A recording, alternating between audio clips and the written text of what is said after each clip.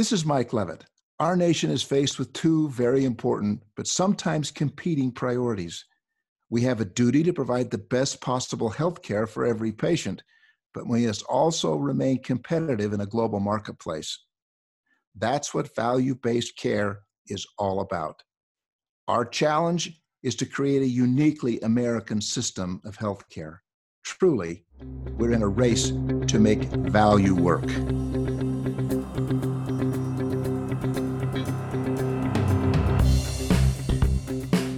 Welcome to The Race to Value, a weekly podcast hosted by Dr. Eric Weaver of the Institute for Advancing Health Value.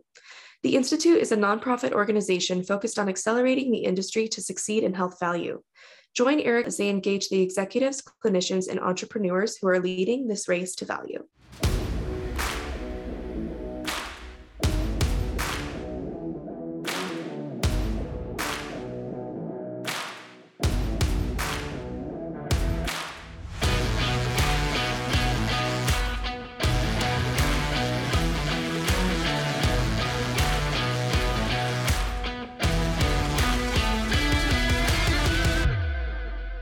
Race to Value listeners. As you all know, we have this broken healthcare system. Too often, individuals today experience care that's fragmented, duplicative, wasteful, and confusing. In accountable care, it aims to improve the healthcare experience for real people by encouraging care coordination and creating teams that communicate with one another and supporting individuals in their care journey with services that address their medical and non-medical needs. We're on a mission in this value-based care movement to accelerate the adoption of accountable care and payment models associated with the improvement of the human experience so that we can improve healthcare for all individuals and communities. And that comes down to having a way to advance and advocate for policies. In order to have widespread adoption of accountable care, we have to have policies that create those better healthcare outcomes and experiences across the country. And I'm so excited to have a show this week. We're talking about Accountable for Health. They're a nonpartisan national advocacy and policy analysis organization that's accelerating the adoption of effective accountable care. We have on our show this week Mara McDermott. She's the Chief Executive Officer of Accountable for Health, and she is an accomplished healthcare executive. She has such deep expertise in federal healthcare law and policy, including delivery system reform, physician payment, and payment models. This is a conversation you definitely want to check out. Talked about Accountable for Health and the work that Mara and her member organizations are doing to advance effective health policy. We had such a great conversation on what it's going to take to dispel the confusion around what value-based care really means. We talk in depth about the comparison between the Medicare Shared Savings Program and Medicare Advantage. We talk about this conversation that we're having now in the federal policy arena about MACRA 2.0. How do we reframe this policy for the future so that we can have continued progression in the value-based care movement? We talked about the advanced APM incentive model, the MIPS program. We talked about integrated specialty care and Medicaid transformation. And we talked about this upcoming event that's happening soon, Healthcare Value Week. So definitely tune in for the whole interview as you're going to get some great information about a free upcoming event. So let me stop talking. Let me now introduce you to Mara McDermott, CEO of Accountable for Health, as she joins us this week in the Race to Value. Mara, welcome to the Race to Value. It is so great to be with you this week. Thanks for having me, Eric. I'm super excited for this conversation. Oh, me too. And I've been looking forward to having you on the Race to Value podcast for quite some time now. And you've been up to a lot over these last few months. In early summer, you launched Accountable for Health, or A4H, which is there to help accelerate the transition from fee-for-service to more accountable healthcare models. And this new organization and its broad and diverse membership focuses on advocacy, research, and education in support of effective, accountable care. And today, over 40 companies have joined A4H, demonstrating the enthusiasm for the goals of improving healthcare and drawing on a deep bench of members and policy experts like Mark McClellan and Melanie Bella. A4H is working closely with policymakers, prominent healthcare sector decision makers, and other stakeholders to demonstrate how accountable care improves healthcare experiences and outcomes for individuals and populations. And your vision for the organization is one where it'll be a leading force, accelerating continuous improvement and accountable care design and implementation, helping improve patient care across the country and addressing challenges and access and affordability. Mara, I just commend you for your leadership in founding A4H and designed accountable care delivery models have been improving people's lives across the country for decades. But this transformation is not easy, and we need champions like A4H to advocate for faster, broader adoption. So I wanted to ask you, as this is a new organization, can you provide our listeners with an overview of Accountable for Health, and who are some of your members, and how will you be translating thought leadership to action and advocating for the benefits and value-based payment models? Sure, I'm happy to do that. And again, just really excited to be with you and have the opportunity to talk about this. So, Accountable for Health, like you said, is a new organization. We just launched in May. And one of the things that I think was a catalyst for the creation of Accountable for Health is this divide that I certainly feel, and I believe you do too, where in the marketplace, where there are patients and there are providers experiencing accountable care, there's an enormous amount of enthusiasm. And I think that is because we all, or our families and loved ones and friends, have experienced how bad it feels to have fragmented, uncoordinated care, right? Care that is driven by a fee-for-service reimbursement system where you're treated for the thing that you're presenting with, but not your whole person health. And accountable care really offers a solution to a lot of those fragmentation problems, lack of coordination problems. And so in the marketplace with our member companies, we see so much enthusiasm for this idea and this concept. And then on the flip side of that, I would say in Washington, D.C., we were encountering a lot of folks for whom the notion of accountable care was brand new, right? Like every industry, there's been a ton of turnover here in Washington, D.C., lots of new staff on Capitol Hill who maybe had heard the terms value-based care before, but were not immersed in delivery system reform. And that was a problem Accountable for Health really wanted to tackle, was that educating the Hill, getting them, Hill staff, administration staff, folks in the DC environment, as fired up and passionate about accountable care as our members are in delivering that care on the ground. We see an enormous amount of potential opportunity in the policy space, whether that's for Medicare or Medicaid, across an entire spectrum of different types of models that create that accountability for cost and quality.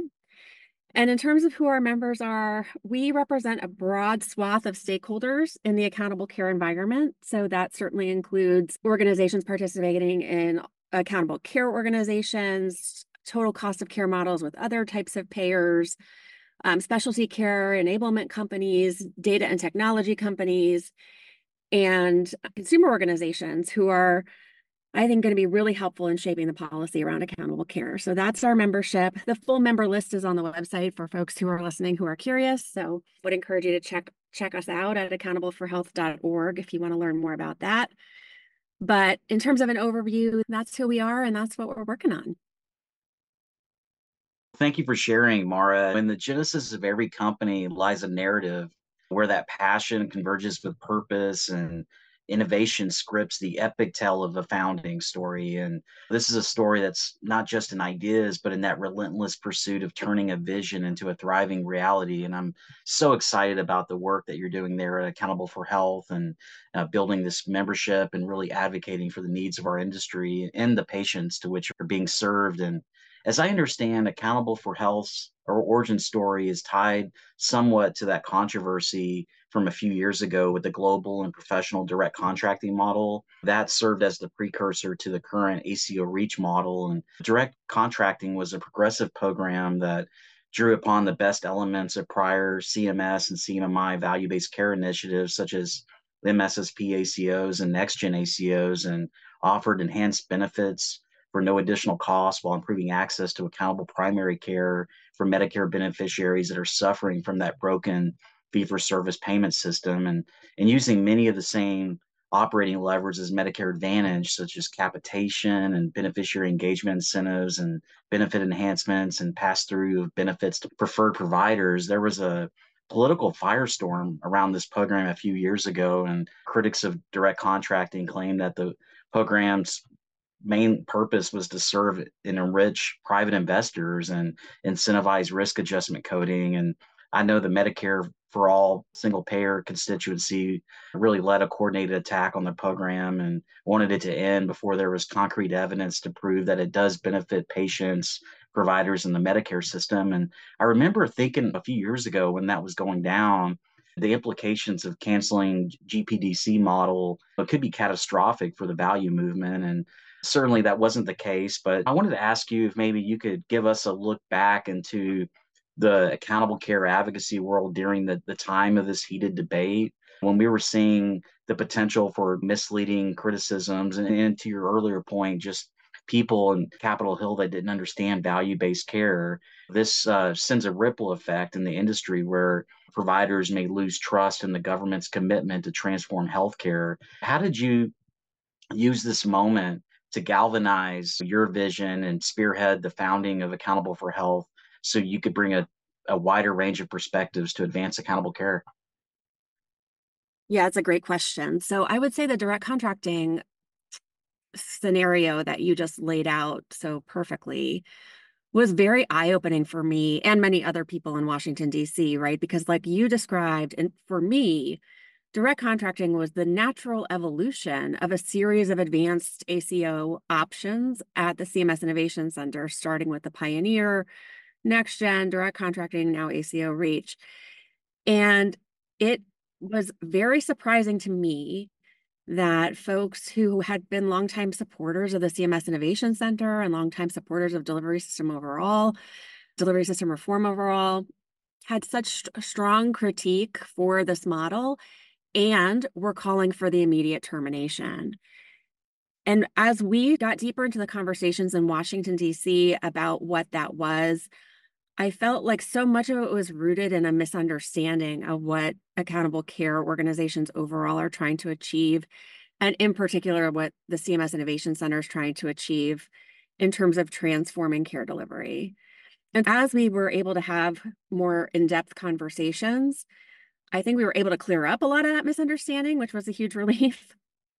And then also to understand where some of the legitimate critique and concern might be, right? I think there were examples of confusion. I think it will almost make you laugh at this point because of your long history in the accountable care organization space and traditional Medicare. But one of the critiques that we heard all the time was these accountable care organizations, direct contracting entities, will prevent people, Medicare beneficiaries, from seeing the providers they want to see. It's another way to stint on care. As Eric, one of the tools that ACOs do not have is the ability to limit services, right? These are traditional Medicare patients. They remain free to see any traditional Medicare provider they want. The ACO is trying to use right time, but that sort of restriction of care is not a tool in their toolbox. Anyway, so as we had those conversations and really explained what ACOs are and what they aren't, I think we have gotten to a much better place and a much stronger educational level around these concepts on Capitol Hill. But it certainly, again, was just very surprising to me. And then I think just to pick up on one other thing you said in the framing of your question, our view certainly was that if one ACO model, one CMMI model goes down for political reasons like this, it would be devastating to the entire movement. Because if we are asking providers and others in this space to make tremendous investments and really do the work of transforming the delivery system, and if they thought that could all be taken away with the strike of a pen, I think we'd see a massive drop-off in that type of investment, which is obviously not what we want.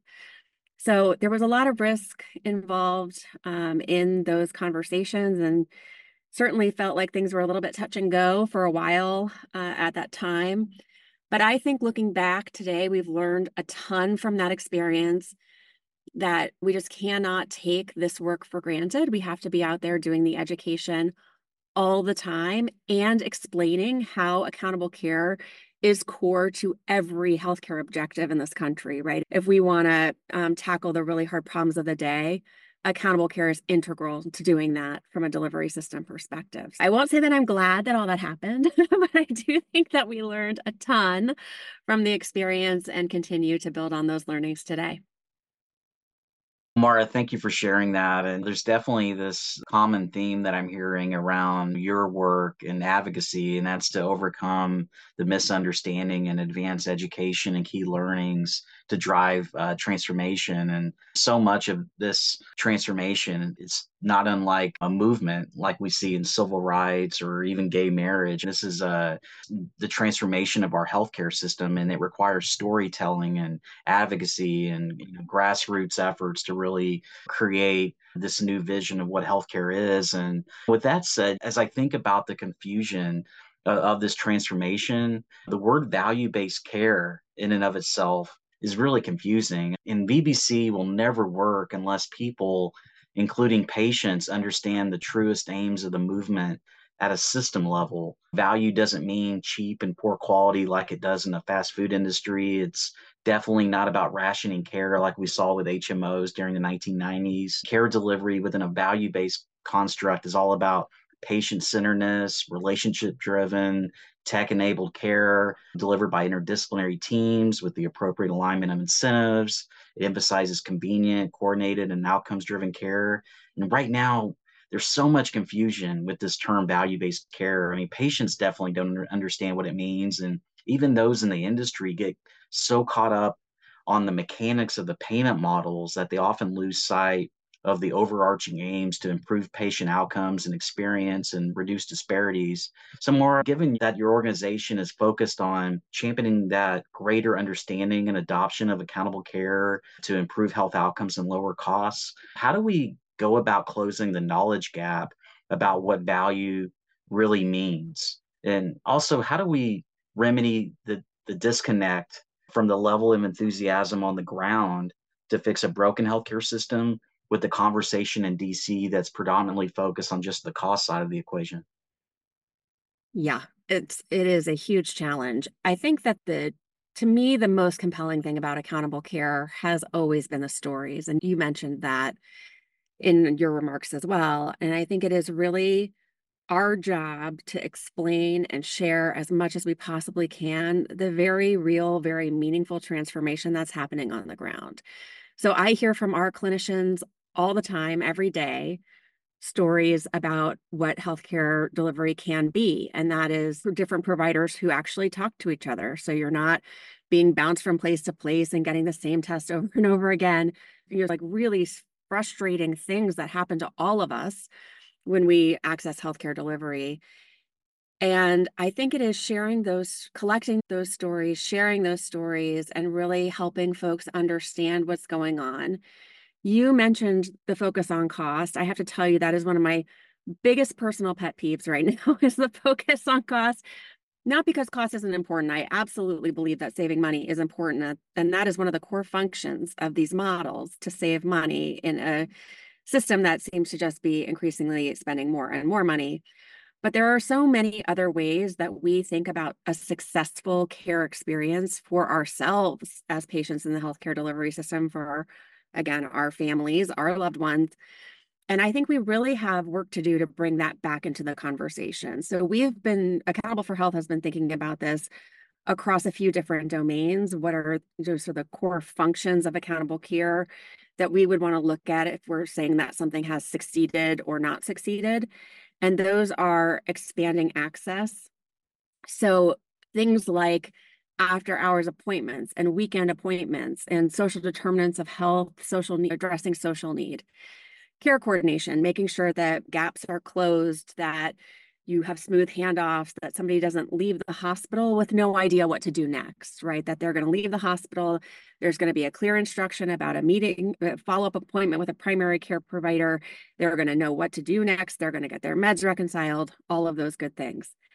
Patient experiences. I think you hear this all the time from the clinicians that you've worked with, that there is a much better patient experience to be had. And we are hearing that from people all the time about how this compare and contrast fee for service to accountable care and how the experiences can be better. And then, of course, cost. We have to continue to look at cost, but that's really what the work that we've been doing is trying to build out the evidence base, which includes both collecting existing evidence and kind of repackaging it, and then figuring out what new evidence needs to be developed. You didn't ask this, but I'll just get on my little soapbox for a minute to talk about the CMS evaluations of the different models. I think we got to a place over the last several years where the top line takeaway is, did the model save enough money to be expanded across all of traditional Medicare? In the case of a CMS Innovation Center demo, or in the case of MSSP, did it save enough money to be deemed valuable to health in health policy terms? And I think that what we've found is if you can take the time to really dig into those evaluations, some of which in CMMI land are hundreds of pages long, there's really meaningful work in there. There's a really meaningful transformation of the way that care is delivered. And so that's something that we've been thinking about too, is how can we get a few layers deeper into the evaluations and serve as a translator to bring that information forward into the policy conversation about value-based care or accountable care. And so those are some things that we're thinking about. And then I'll just say, yes, on the language front, it's very hard because when we say value-based care, and delivery system transformation, we mean paying differently. We mean not a system, abandoning the system that pays for everything that is done to you in favor of a system that pays for outcomes, for keeping me healthier. But that's not what everybody hears when they hear that term. They're hearing a wide variety of things, right? Drug pricing and precision medicine and genetic testing. Lots of different things mean value to different people. And so I do think we've got a fair amount of work around defining what it is we're talking about, coming to some more consistent language using the Healthcare Payment Learning and Action Network, robust body of work around that, and really pushing ourselves to be precise about what we're talking about. Said Mara, and I wanted to delve a little bit deeper into some of the payment models in this movement to value-based payment. Over the last decade, we've seen a lot of advancements being made through the Medicare Shared Savings Program, which serves traditional Medicare beneficiaries and ACOs, and the Medicare Advantage Program, which represents distinct approaches to healthcare delivery and reimbursement within the healthcare system. And in the MSSP, providers are collaborating to improve quality of care for these Medicare beneficiaries. They're working on reducing overall costs. And to the point you made earlier, you can't limit the care that's provided. It's an open, almost like a PPO type network. So there really has to be intentionality in the design of interventions and the appropriate infrastructure to succeed. And if they do, these ACOs are rewarded through these shared savings arrangements when they meet the quality and cost benchmarks. On the other hand, Medicare Advantage programs leverage private insurers to provide healthcare coverage within a managed care framework. And these programs often emphasize value-based payments and emphasize quality care and positive health outcomes as well. While the MSSP involves a collaborative model among healthcare providers, Medicare Advantage programs introduce more market-driven competition through these private insurers. And both are looking to enhance quality and efficiency, but they employ different structures and mechanisms to achieve these goals. So I wanted to ask you if you could provide our listeners with maybe a little bit more of a technical comparison between these two programs and in terms of beneficiary assignment, risk adjustment, benchmarking methodology at a high level. And also as a health policy advocate for accountable care transformation, how are you able to facilitate a nuanced understanding between the two programs and to overcome some of the confusion and even some of the rhetoric that's out there right now?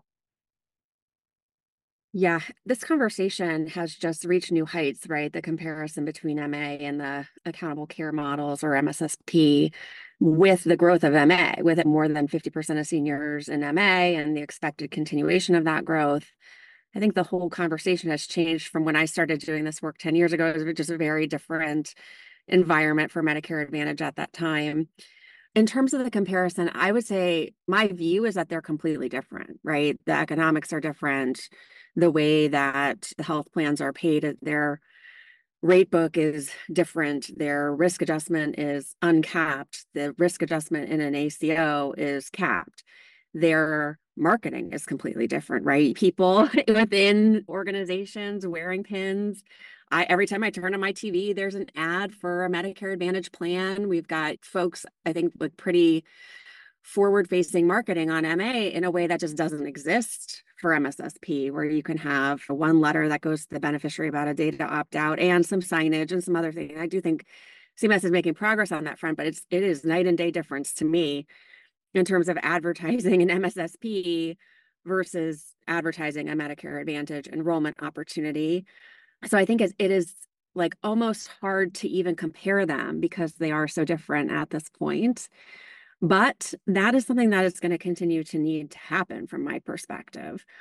One conversation around our table, I would say, is where do you believe the value-based payment or accountable care payment sits in Medicare Advantage? And I have certainly heard people say the payment to the health plan's capitated, that's the value-based arrangement. And then sort of government hands off, let the plan manage its network the way that it wants and get the value for the consumer. And they're going to have to do that because there's open enrollment and stars and all those things. I had always thought about that actually differently, which is that the accountable care relationship is between the plan and its provider network. And if the MA plan is passing through a fee-for-service payment based on the physician fee schedule, that is something that we are trying to move off of because of the impact to the way that care is delivered. And I think that there's more thinking to be done about that. What is the role? What is the look at how providers are being paid in Medicare Advantage? I think we are starting to see some increasingly studies that talk about the value-based care proposition in MA in that way, in the provider contracting way. How does all the MSSP work bleed over into MA and create really stronger, more coordinated delivery systems? How are we thinking about supplemental benefits in traditional Medicare, which is probably not even the right term, right? Supplemental benefits is like a MA feature, but as you mentioned, many of the Medicare Shared Savings Program and CMMI ACOs are offering things that we would think about in those benefit categories. And how are we making that information clear to seniors who are making a choice? So I think there's a lot of really interesting work to be done around this sort of framework of what is MA doing and how do you get the most value for a Medicare senior out of MA? What is MSSP doing? How do you get the most value for a Medicare senior out of MSSP? And then ultimately, how do you compare the two? How do you compare quality? How do you compare cost and other things that are important to a person making that election? And so I'm excited about the work to be done there. I think there's like a new chapter on that, especially with the growth of Medicare Advantage and just its popularity. I think MSSP can learn a lot from MA in terms of the things that have worked in that program as well. I couldn't agree more. And yeah, I think Medicare Advantage is simply too big to ignore and as a lever for value in terms of the flexibility and innovation of benefit design and some of the interventions that are taking place. Is encouraging to see that there are some learnings to be shared as we look at these traditional Medicare ACOs as well. I wanted to shift gears a little bit and also talk about MACRA, which is the Medicare Access and CHIP Reauthorization Act. This is closely tied to the concept of accountable care, aiming to shift that traditional fee-for-service reimbursement model towards a system that does reward healthcare providers for delivering high quality and cost-effective outcomes. And this was a significant piece of legislation that was enacted in 2015, and it introduced that framework for reimbursing healthcare providers who participate in Medicare. And one of the key components of MACRA is the quality payment program, which includes two tracks for eligible clinicians. You have the merit-based incentive payment system, or MIPS, and then you have advanced APMs. When lawmakers in 2015, they created a 5% incentive to help providers move into new payment models such as ACOs or advanced alternative payment models, or APMs, that encourage that higher quality, more efficient and cost-effective care. And that incentive has worked with nearly 300,000 clinicians receiving that incentive, and that's allowed them to make some of these investments in terms of the new payment models and expanding their care teams and developing programs to improve beneficiary care and adopting a population health infrastructure. And I'm concerned that absent the 5% incentive, which is, as I understand now, under the threat of expiration, that would invariably compromise some of the progress being made in value-based care transformation. And I know there's currently this bipartisan legislation that's being considered called the Value in Healthcare Act of 2023 that would make several important reforms to ensure advanced APMs continue to provide high quality care for the Medicare program and its beneficiaries.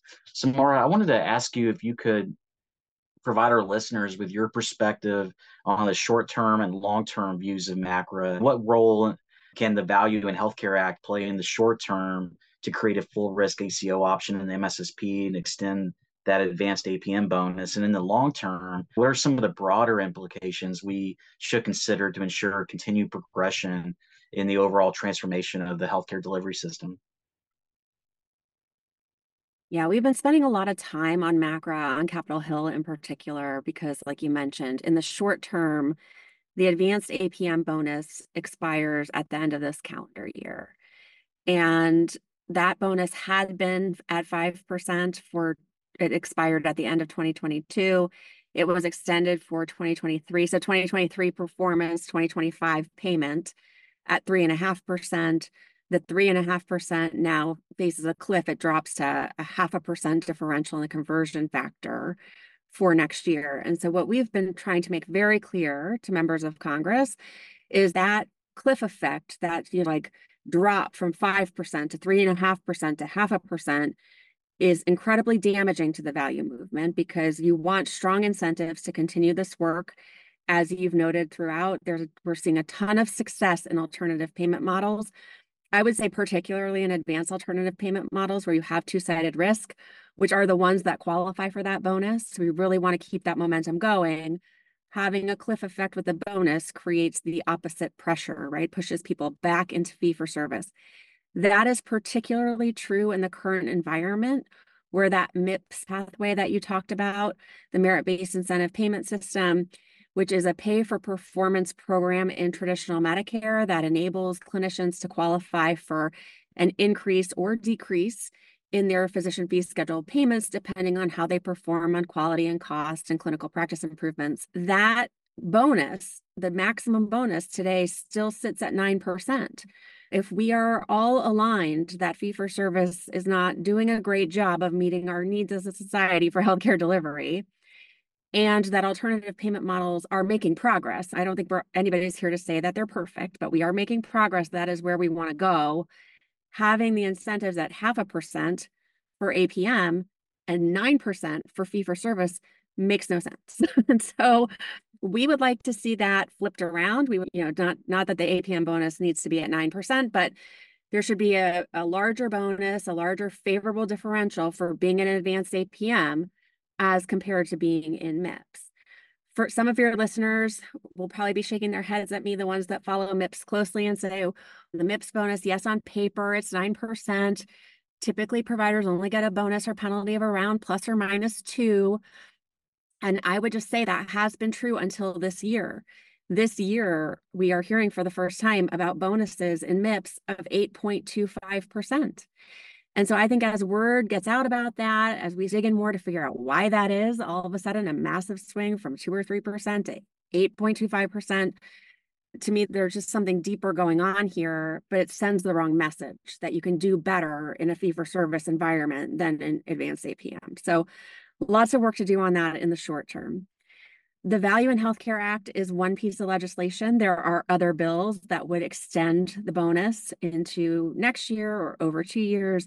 I would say the Value Act provision is our favored provision, which is a 2-year extension and reinstatement, bringing the bonus back up to 5%, extending it for 2 years. So we would love to see that part of the Value Act passed in the short term.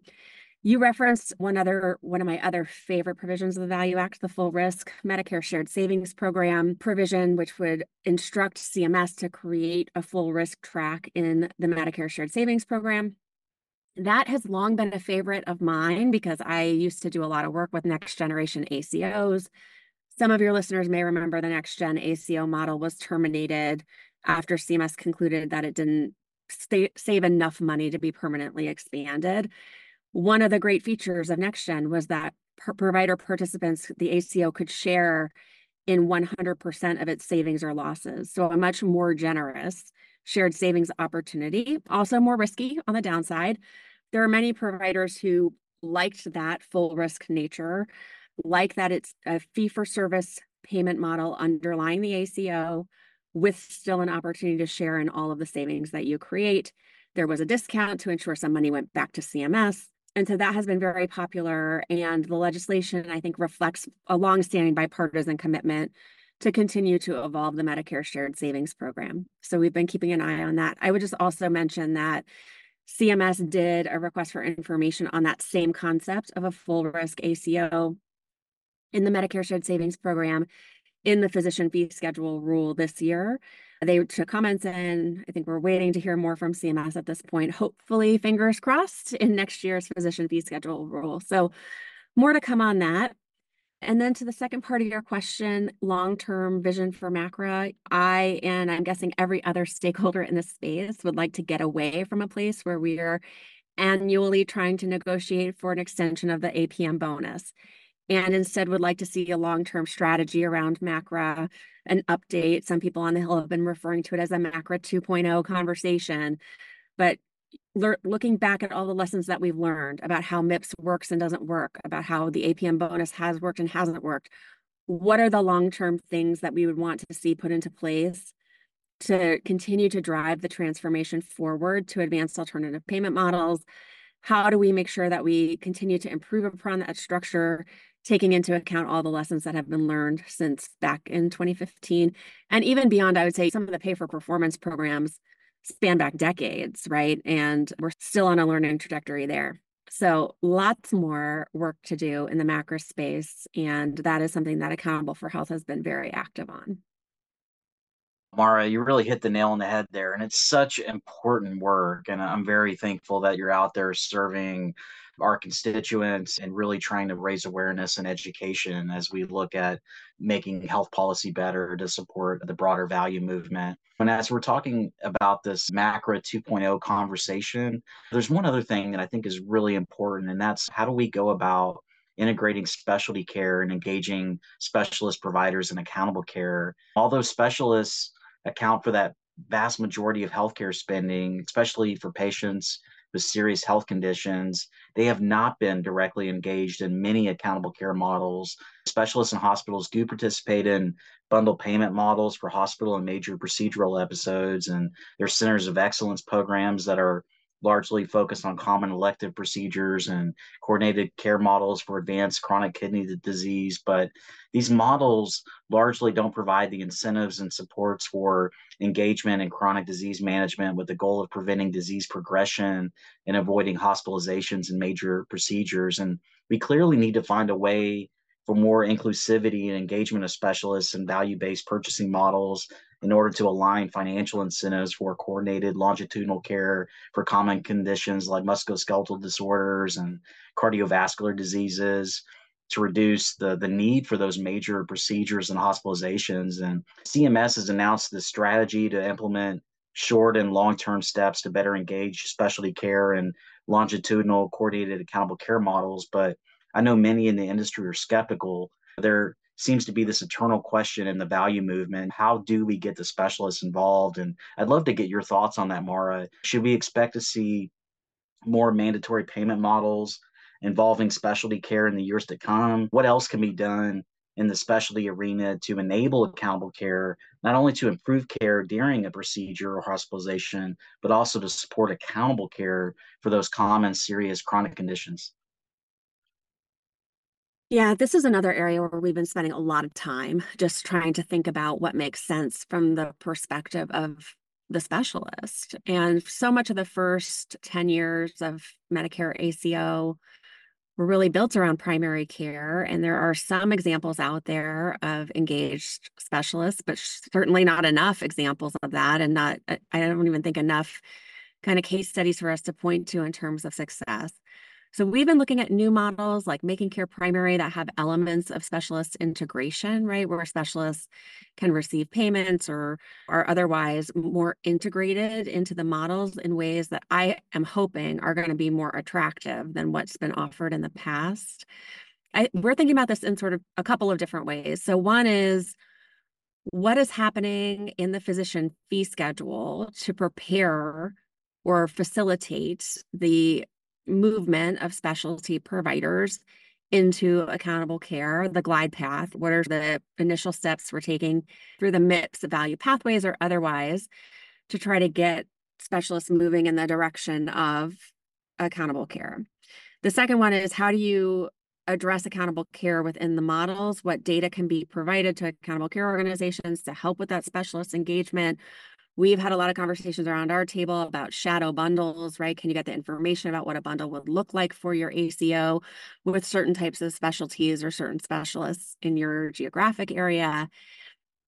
And then I think going all the way to the far spectrum of risk within ACO reach, what possibilities are there in either existing or future models around innovative payments to specialists, including subcapitation or case rates, other things that could create more of that stickiness and more of that engagement in existing accountable care models or future accountable care models. So I think a lot more to be done there. Of course, the other part of this conversation ties back to our last question around MACRA, which was that MACRA created the Physician-Focused Payment Model Technical Advisory Committee, the massive mouthful of words, the PTAC, that was tasked with bringing forward specialty care models that CMS would then, adopt and test. And that largely has not happened. And so I think there is still a fair amount of work to be done in this area. It is so important, as you mentioned, to make sure that we're integrating all of the care for a person and not just the primary care services. And so how do we tackle that is really going to be a next iteration for us and something that we're working on. We have a committee on specialty care that is tackling this very issue. And then I did want to just come back to your point on mandatory models. Obviously, Liz Fowler, the director of the CMS Innovation Center, has been very vocal about her interest in mandatory models. We discussed this. We responded to a request for information from CMS about mandatory models. And our thinking is that what you first want are a bunch of people to opt in to provide accountable care through an existing accountable care organization or other model, like building on the existing opportunities. Then if there are people who remain who do not want to participate or haven't elected to participate in a model, you want to use mandatory to pick up some of those. And I think we're very intrigued by the timing of all that, how those different pieces come together in terms of changes to the physician fee schedule, thinking about new models, thinking about integration into existing models, and then mandatory and all the political realities that come with that, right? Everybody loves to beat up on CMMI that it hasn't saved enough money, but every time they put forward a mandatory model, it seems to get shut down, which would certainly would have helped them save more money had those models been tested. So I think we're about to embark on another one of those conversations, and it will be interesting to see how it plays out this time. Indeed, Mara. And one other thing that, as I'm thinking about, as we make this slow transition to value-based care and reach that critical mass, we need to think about how do we get Medicaid managed care organizations involved in promoting capitated payment models and quality-based assessments. We saw California in the 1970s as the first state to test out these Medicaid managed care models. And nearly 50 years later, most state Medicaid programs have adopted this model for their beneficiaries, and many state MCOs have adopted a value-based approach, employing a capitation model to cover beneficiary needs by incorporating population health efforts to address chronic disease management needs and incentivizing high quality care, implementing a value-based care approach. And as we're seeing Medicaid costs continue to rise, value-based payment is clearly gaining traction as Medicaid payment models and CMS aims to transition most of those Medicaid beneficiaries into an accountable care relationship by 2030. That's the big goal there. And with more than 70% of Medicaid beneficiaries enrolled in managed care, CMS can't reach that goal if Medicaid ACOs only focus on the fee-for-service population, as most Medicare ACOs do. This really requires an understanding of how ACOs can function in a Medicaid managed care population. And incorporating ACOs into existing MCOs would allow each state to continue paying for most Medicaid service delivery on a full capitation basis, which would shift the financial risk and the unpredictability of enrollment and care volume to experienced MCOs. So I wanted to ask you if you could discuss the work that's being done to further align Medicare value-based efforts with Medicaid. And in addition to that equity focus of the ACO REACH model, what else is being done at a national level to expand the focus of APMs to Medicaid by including more providers serving low and modest income, racially diverse, and rural populations? We are seeing a lot of interest in the Medicaid space in our membership. I would say more now than ever before for me, right? So I'm excited and really hopeful about the ability of some of these companies to work with clinicians who predominantly serve underserved communities and bring the resources and tremendous potential of accountable care to the Medicaid population. We've been spending a lot of time wrapping our arms around what that means. How do you drive these types of incentives when something like the Medicare Shared Savings Program isn't really an accessible option in Medicaid, because you're dealing with every Medicaid program has its own sets of rules and its own priorities. And in particular, right now, so many states dealing with the redeterminations issue from COVID. So we've been really sitting down as a group and talking about, if you had a magic wand, what are the things you'd want to align, familiar to you from Medicare conversations, quality measures, MLR, other attribution, where are the sticking points? And then what are the areas that would be appropriate for us to recommend or start talking to states about taking a more harmonized approach? I think that is a long road.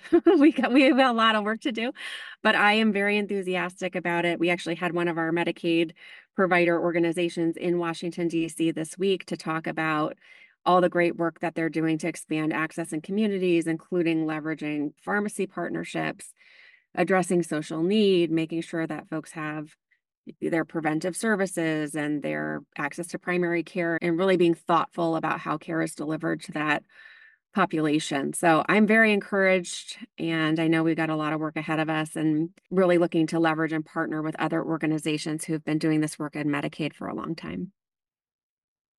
So excited about that work. And I really have enjoyed our conversation over the last hour. And I wanted to wrap up and talk about Healthcare Value Week. It's coming up soon, January 29th to February 2nd. There's a special virtual value-based payment summit that's offered in conjunction with Health Value Week, to which you are a leading co-chair. And this is an event that's free for anyone to attend. The speaker lineup is exceptional, and it has a veritable who's who of transformational leaders in the health value movement. Mara, could you provide our listeners with an overview of Healthcare Value Week and share some additional information about the upcoming summit? Yes, I'd be happy to. So Healthcare Value Week is an event that my colleague Chris McGovern and I put in place during a lot of the debate about direct contracting we talked about earlier in this podcast. And our goal was to create a platform to provide broad-based education about all the great work going on in value-based care. So Healthcare Value Week is intended to be an advocacy and education week of action, where we're sharing stories about accountable care. We're talking about policy. We're talking about what's worked, what hasn't worked, highlighting our successes, talking about the failures, getting our minds ready for what I'm sure will be an active 2024 and beyond in the policy space. You mentioned the virtual value-based payment summit. That is available to anyone to register for free. We've got great speakers, including Dr. Meena Seshmani from the Center for Medicare, Dan Tsai from the Center for Medicaid, Liz Fowler from the CMS Innovation Center. We just confirmed former Governor Kathleen Sebelius, who I'm super excited to hear from. And we're working on adding to the panels every day. We also have some of the leaders in accountable care, some from our membership, CVS Health, Agilon Health, Aledade, who will be talking about different topics of interest, I'm sure, to your audience as we continue this to accelerate this transformation. In addition to the virtual content, which we've always done, this year we are going to have a live event in Washington, D.C. It's called Accountable for Health at Healthcare Value Week. So I would encourage folks who are going to be in DC or DC adjacent to check that out as well. That's going to be on February 1st at the Intercontinental Hotel at the Wharf. There's information on our website on the events page. And that also is free registration, open to folks who want to come check it out. We will likewise have a series of policy topics and conversations around accountable care at that event, and are super excited to welcome Andy Slavitt and Adam Bowler, I'm sure familiar to your audience, at that event to give a State of the Union on accountable care as we head into the election. Because with all the topics we've talked about, we have not gotten to the fact that there is a presidential election next year. Lots going on for Value Week. There are other opportunities to plug in and engage. And I will say that Accountable for Health is one company among many stakeholder organizations. You can see the full listing of organizations at hcvalueweek.org, the Value Week website.